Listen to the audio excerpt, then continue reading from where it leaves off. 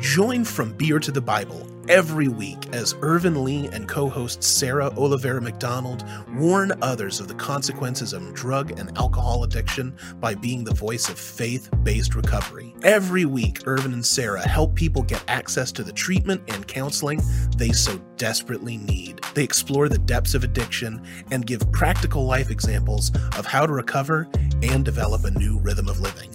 The show is gritty, authentic, and simply raw while being rooted in the love, faith, and hope of God. Welcome to From Beer to the Bible. Hi, and welcome to From Beer to the Bible. I'm your host, Sarah McDonald. We have Pastor Doug Hawk here from Gateway Church. We're going to continue our conversation on core wounds and addictions. But before we get started, please like, share, and subscribe at FromBeerToTheBible.com. As always, we're going to come to you in a spiritual anchor. Today, Pastor Doug is going to lead us in that. Absolutely. It's Proverbs 7, 1 through 3, and it says, "My son, keep my words and treasure my commands within you. Keep my commands and live. And my law as the apple of your eye. Bind them on your fingers, write them on the tablet of your heart." And so I wanted to kind of just share kind of even what that means to me and what I experience in ministry often. What I experience in ministry a lot of times is people that come in and especially if they've been in the church world for a long time and they don't understand the role they have to play in partnering with what God wants to do in them. Yeah. He's already ready. He's already accomplished the work. He's ready to act, but he does not force himself on us or his will on us. And a lot of times there's this misunderstanding of what our role is. And I feel like a lot of people that are maybe, I'm going to use the word hyper spiritual or overly religious, miss what a lot of scripture says and where it commands us to take part in this. And that's why I love this scripture. And there's so many that are good, that reveal our role. And it says, "My son, keep my word." So that's something I'm supposed to be doing. Yes. Treasure my commands within you.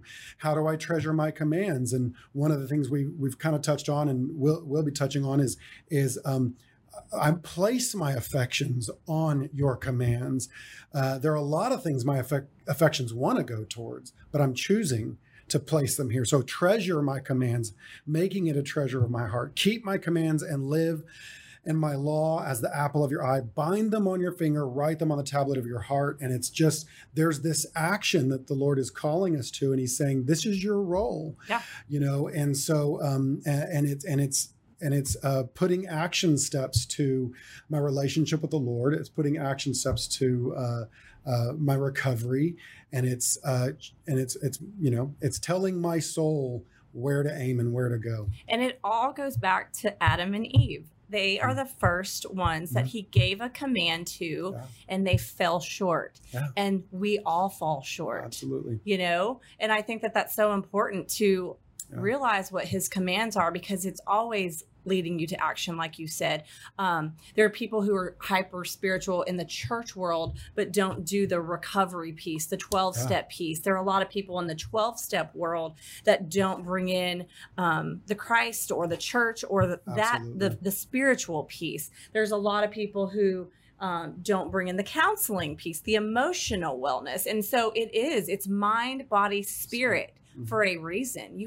There's different layers that you have to address to make you a whole person again. And that all takes action in some way, shape, or form. And it's continual action. It's not just check off the boxes and you're done. That's what so many people don't understand. And so many parents or loved ones want their the person that's going through whatever it is to get fixed. And they're not going to be fixed because it's a continual process, and you're not going to be fixed because you're relying on that person to get fixed by something else. There's still something wrong with you that you need to get fixed. That codependency is a real addiction in and of itself. And, I love telling people, if you replace alcohol on the first step with that person's name, that, it's always, those steps are always relevant because, you fall short as well. Yeah. And you said it's daily. And that is so accurate. I think that it, you know, not that it's an idea of perfection, that every day I remember to do this, but I do believe it is so important that every day I'm reminding my soul who I am, whose I am, and who I love and who I choose, and that's a daily action step that I'm taking, because there's, in the world we live in today, especially where we are bombarded by distraction, there is things constantly bidding for our soul. Absolutely. And, you know, and you mentioned Adam and Eve, and I think about Cain and Abel, and where the Lord told Cain, don't you know that sin is crouching and it bids for you, it wants you? And that was just, I mean, we're barely into the word, you know, that's Cain, you know, and still to this day, suffer with spiritual warfare, which is the same thing that most people in the Bible suffered with as well. It's a different world we live in today, but it's all still relevant. And that's the beauty of the Bible. It's speaking to us. And when we're checking, I think that when we check boxes, it reveals the motivation of our heart, even if it's unintentional, even if we don't know, because sometimes I think that's a cycle as well. We want to get back to being good again. Yes. You know, and so we check our boxes. Because goodness is within. Yeah. The Holy Spirit lives in all of us. And that is where true joy comes from. And I talk about that all the time. Oh, man, you're going to get me going on. And we want to get back there. Yeah. We don't want to be in our addictions. We don't want to be in our sin.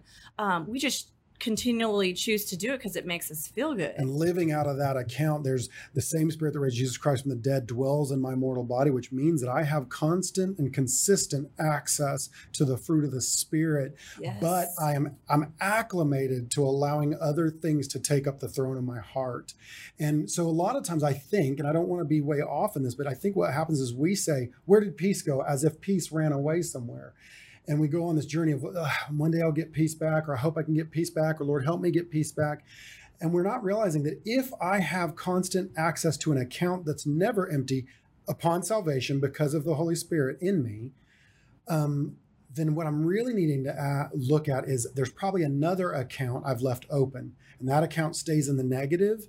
And that's the account I'm used to living out of.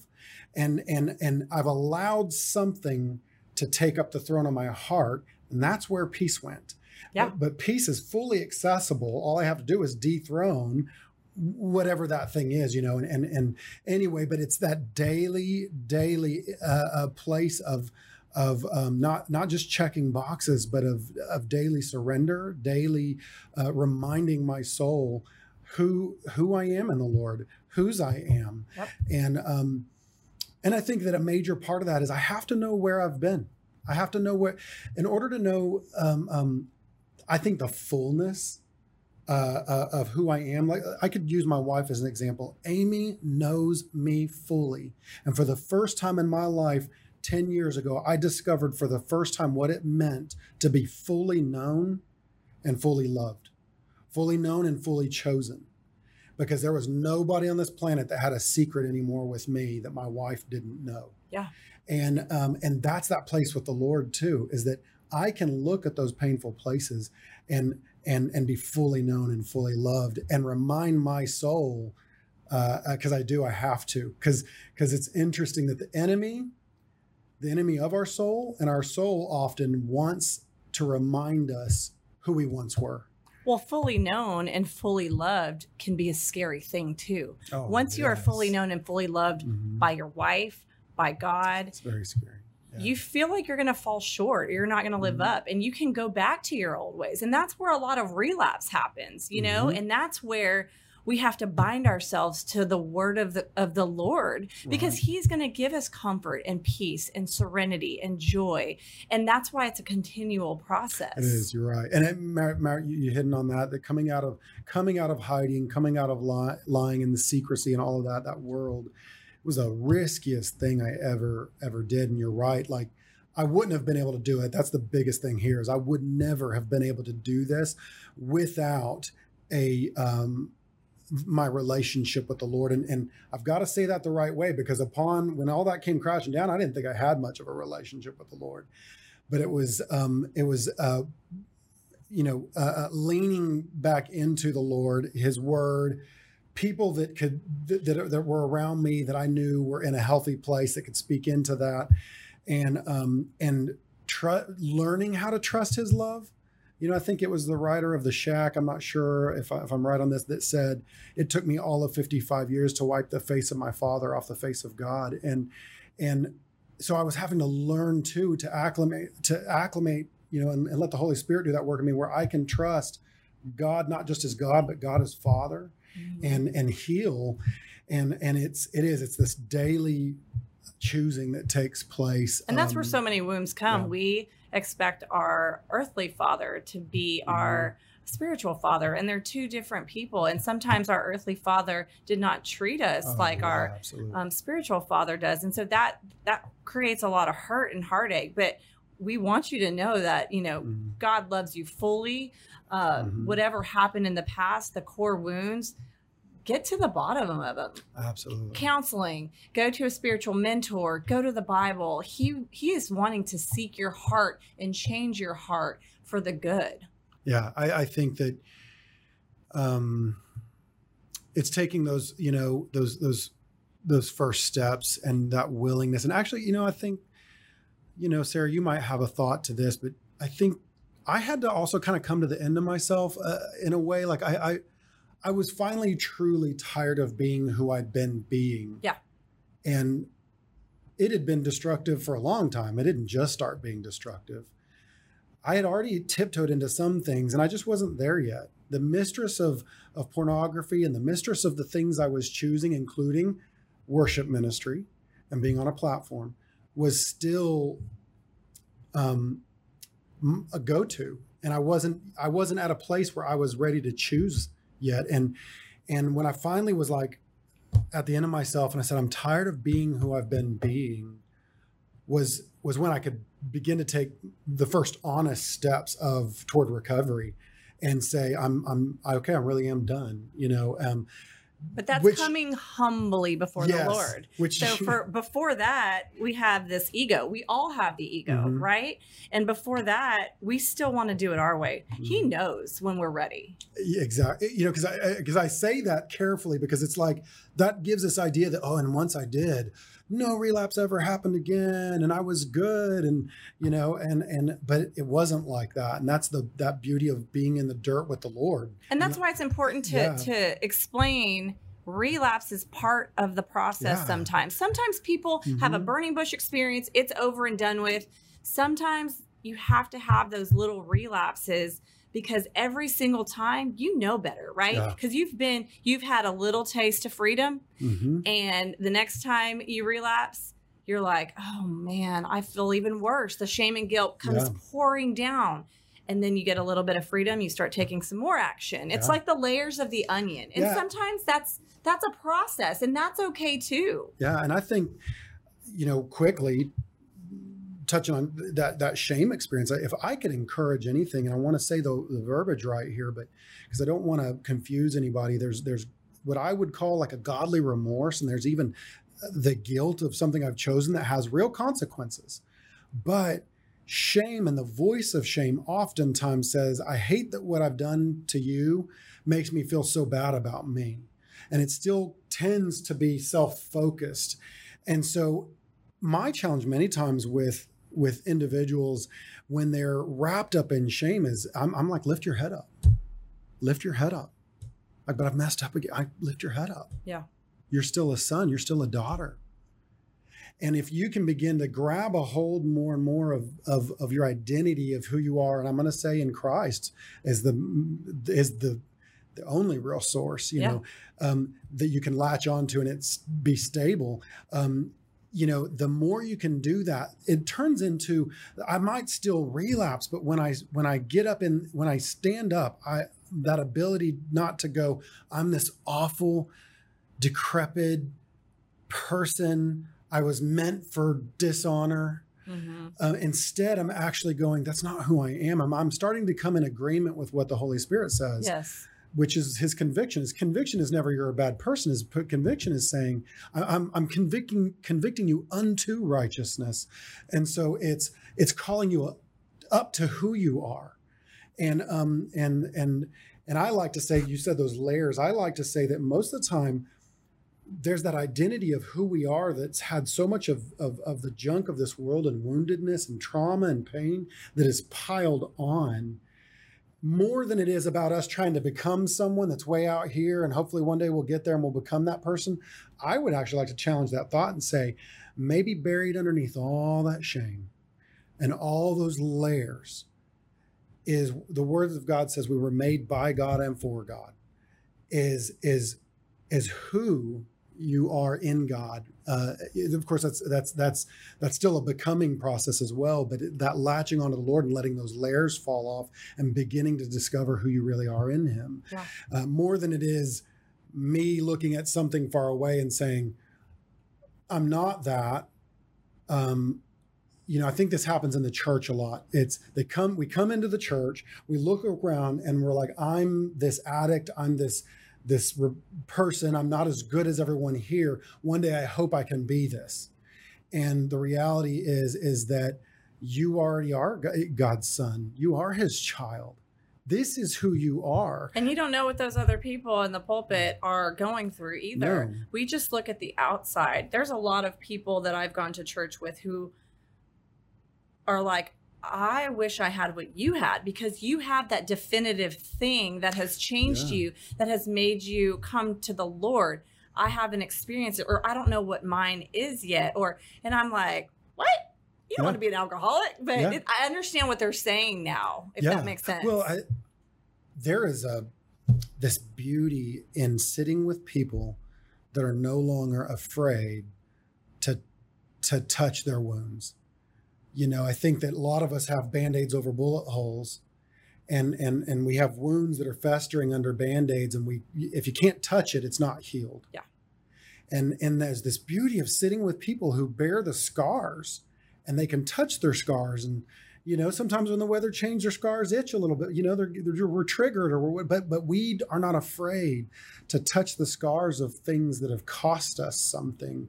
And there's a beauty in that, because there are a lot of people sitting in the pews, sitting in the churches, that dare not touch their bullet holes, their scars, their wounds. Or like you, it happened so long ago that they forget. Yeah. And they haven't really gone there, or they don't really think that they need to go there to dig deeper, to get closer to the Lord.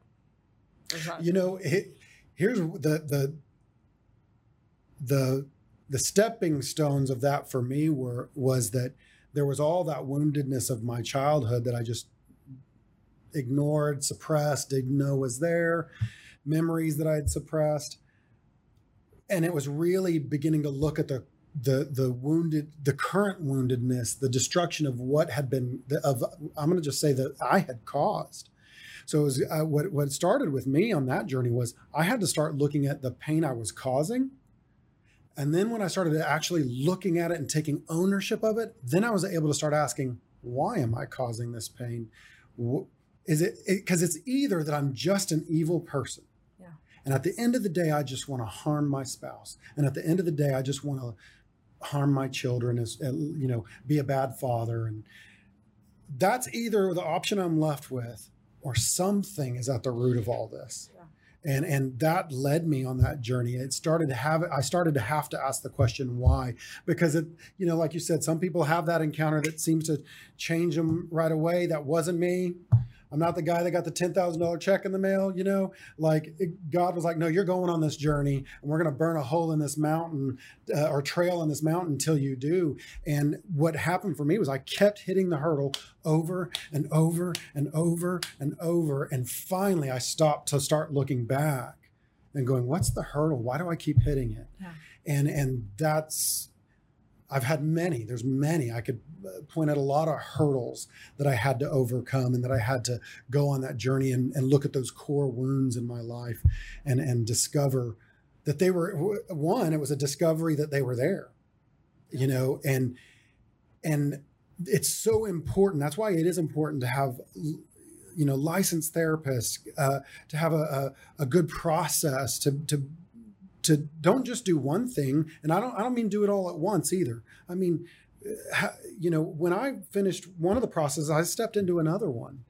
And then when I finished that one, I stepped into another one. Yeah. And I still go on those journeys to this day, you know, and I have to be in those constant journeys, or I lose sight of, and I start getting into judgment and comparison and expectations, and all that ugliness can come in very quickly because the enemy wants to kill, steal, and destroy you, especially the ones who have been healed from such a big thing, you know? I think you said that, and I think that's a major part of also what keeps me tethered to God's grace, and in a healthy way, the cost of my sin, not the shame, the cost of my sin, but the cost of my sin, because by staying in community that's gone through similar things, by staying, you know, in processes and things like that, because I do think I don't ever want to be, matter of fact, I don't ever want to become the pastor or the counselor or the person that forgets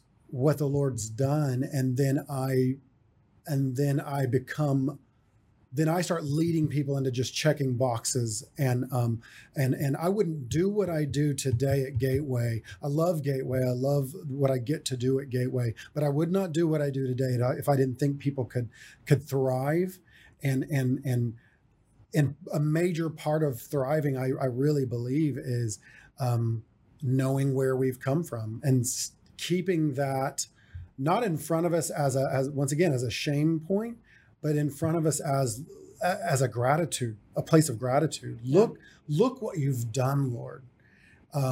You know, and remembering also the cost of it. You know, it was great. Absolutely. I don't ever when I'm sitting across from my wife and our anniversary hits, there is this joy and this not just satisfaction, but like this relief. Even we're here, we're 20 years in, we've made it. But there's also a reverence of what the Lord has done, what that journey cost us. And in those moments, even beyond anniversaries, it just makes me so grateful, and it deepens my love. I didn't know I could love the way I love. Most people, when they knew me before, thought I was a robot. I thought I was like this spiritual assassin. Like I'd go do like prison ministry, and I could do all of that without shedding a tear. I had zero compassion, is what that means.